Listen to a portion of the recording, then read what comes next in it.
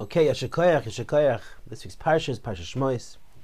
And it's an amazing opportunity now to start a new sefer. We end off on each sefer that we finish in the Torah. We finish off and we say, in unison, Chazak, V'nis Chazak. Now, why do we say that? We say that because we mechazik ourselves, mitzad the fact, number one, we finished the sefer. But also now, when we go michal, we go from strength to strength.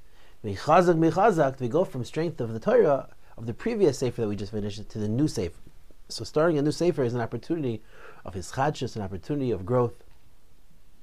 Now it's really interesting, as we know, this sefer Shemos begins the Yerida of Klal Yisrael into Mitzrayim, the Shibud, the origin story of Moshe Rabbeinu, and everything along that it comes along. And it's like you can't even write this.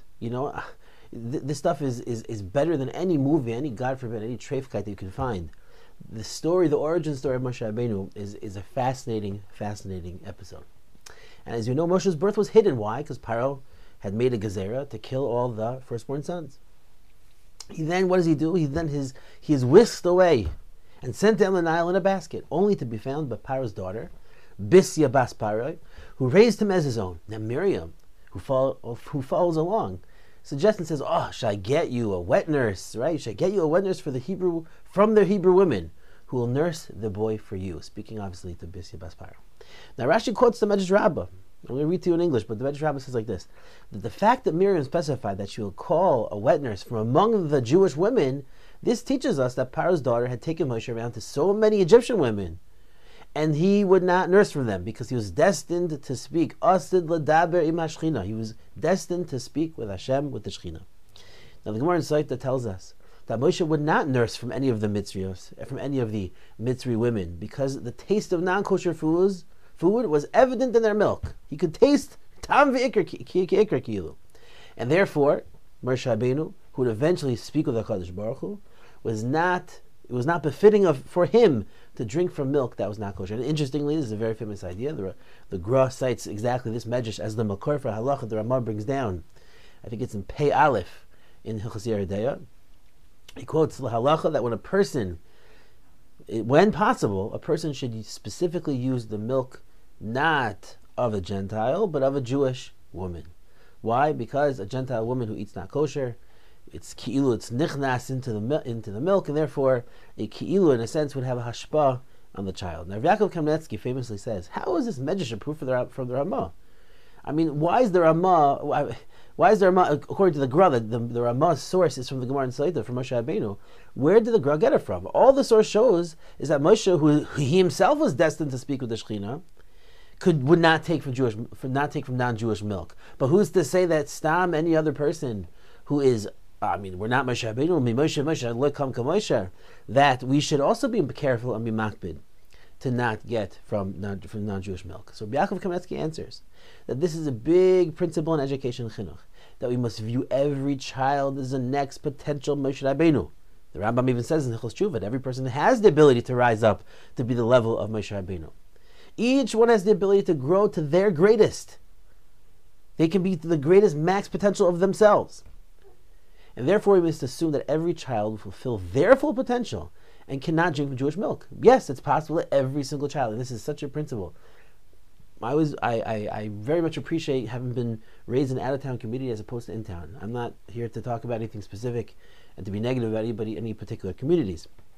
But oftentimes when you have chinuch, in places where you have large students or large bodies, you have a class of 40 students, of 30 students. You have obviously, oftentimes in any field of education, you have the upper echelon, you have the middle brains, and you have the lower brains. And oftentimes the school is so big, they have the ability, unfortunately, I don't think it's proper, to make classes where it's an Aleph share, then there's a Beis share, there's a Gimel share, right? When you're from out of town and you're not really pooling from such a large population, then you don't have the luxury of, in a sense, separating the cream from the crop, which means you have to really teach to the entire class. And the class can sometimes have higher and lower, and that is actually forces the Rebbe to have to teach the entire class that is a level which is shav l'chol nefesh. Now some could argue that maybe degrades from the top students. I don't know, I'm not a master mechanech, I don't pretend to know everything. But the point is that when you have that luxury of actually having to relate to every student, of connecting to all students, it forces you to then view every student with potential. You can't just pick and choose the ones that you decide are going to be your personal favorites. The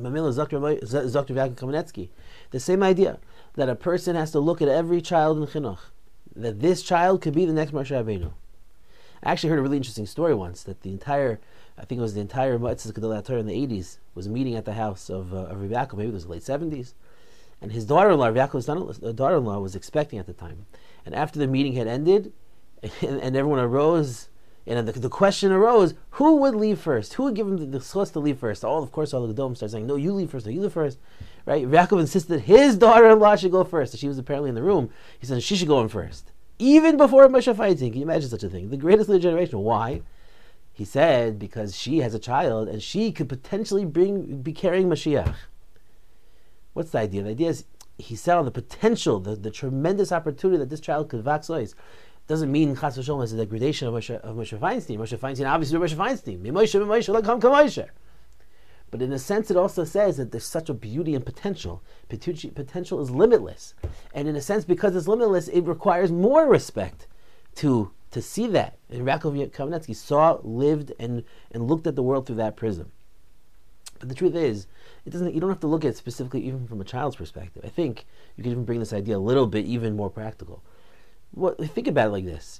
That beginning of a child's life, true, we must look at them with potential. However, for ourselves, we also have an opportunity to speak to HaKadosh Baruch Hu. I think it really kind of forces us to also reimagine or revisit what it means tefillah, that we all daven. We are asid l'daber im Shechina. Now, oftentimes, Hashem doesn't necessarily respond back, at least from our perspective, at least from our understanding. Of course, Hashem is always answering our tefillahs, whether it's answering a yes or a no. But Hashem is speaking to us, and we're for sure speaking to Hashem. Which means that we need to have that prism and perspective of, how am I treating my peh? Am I talking positively? Am I pumping people up? Am I bringing simcha to other people? I try very hard personally to be the type of person that when you come in contact with me, I'm going to make you a happier person after you've left me. It means I try to be funny, I try to crack a joke, I try to find something positive and nice to say, not because I'm special, because I just think that everybody has a vision, everybody has a particular idea of how to make their peh, their koyach peh, better, and how to use it for a proper tool to help others. So Hashem Yisbarach, we should be zeicha to this, we should have that opportunity, and to take advantage of those opportunities, to understand the koyach hapeh, that we ourselves also are medaber im hashchina, which means we also have to be more cognizant what comes out of our mouth, what goes in our mouth. And Hashem Yisbarach, have a wonderful, wonderful Shabbos.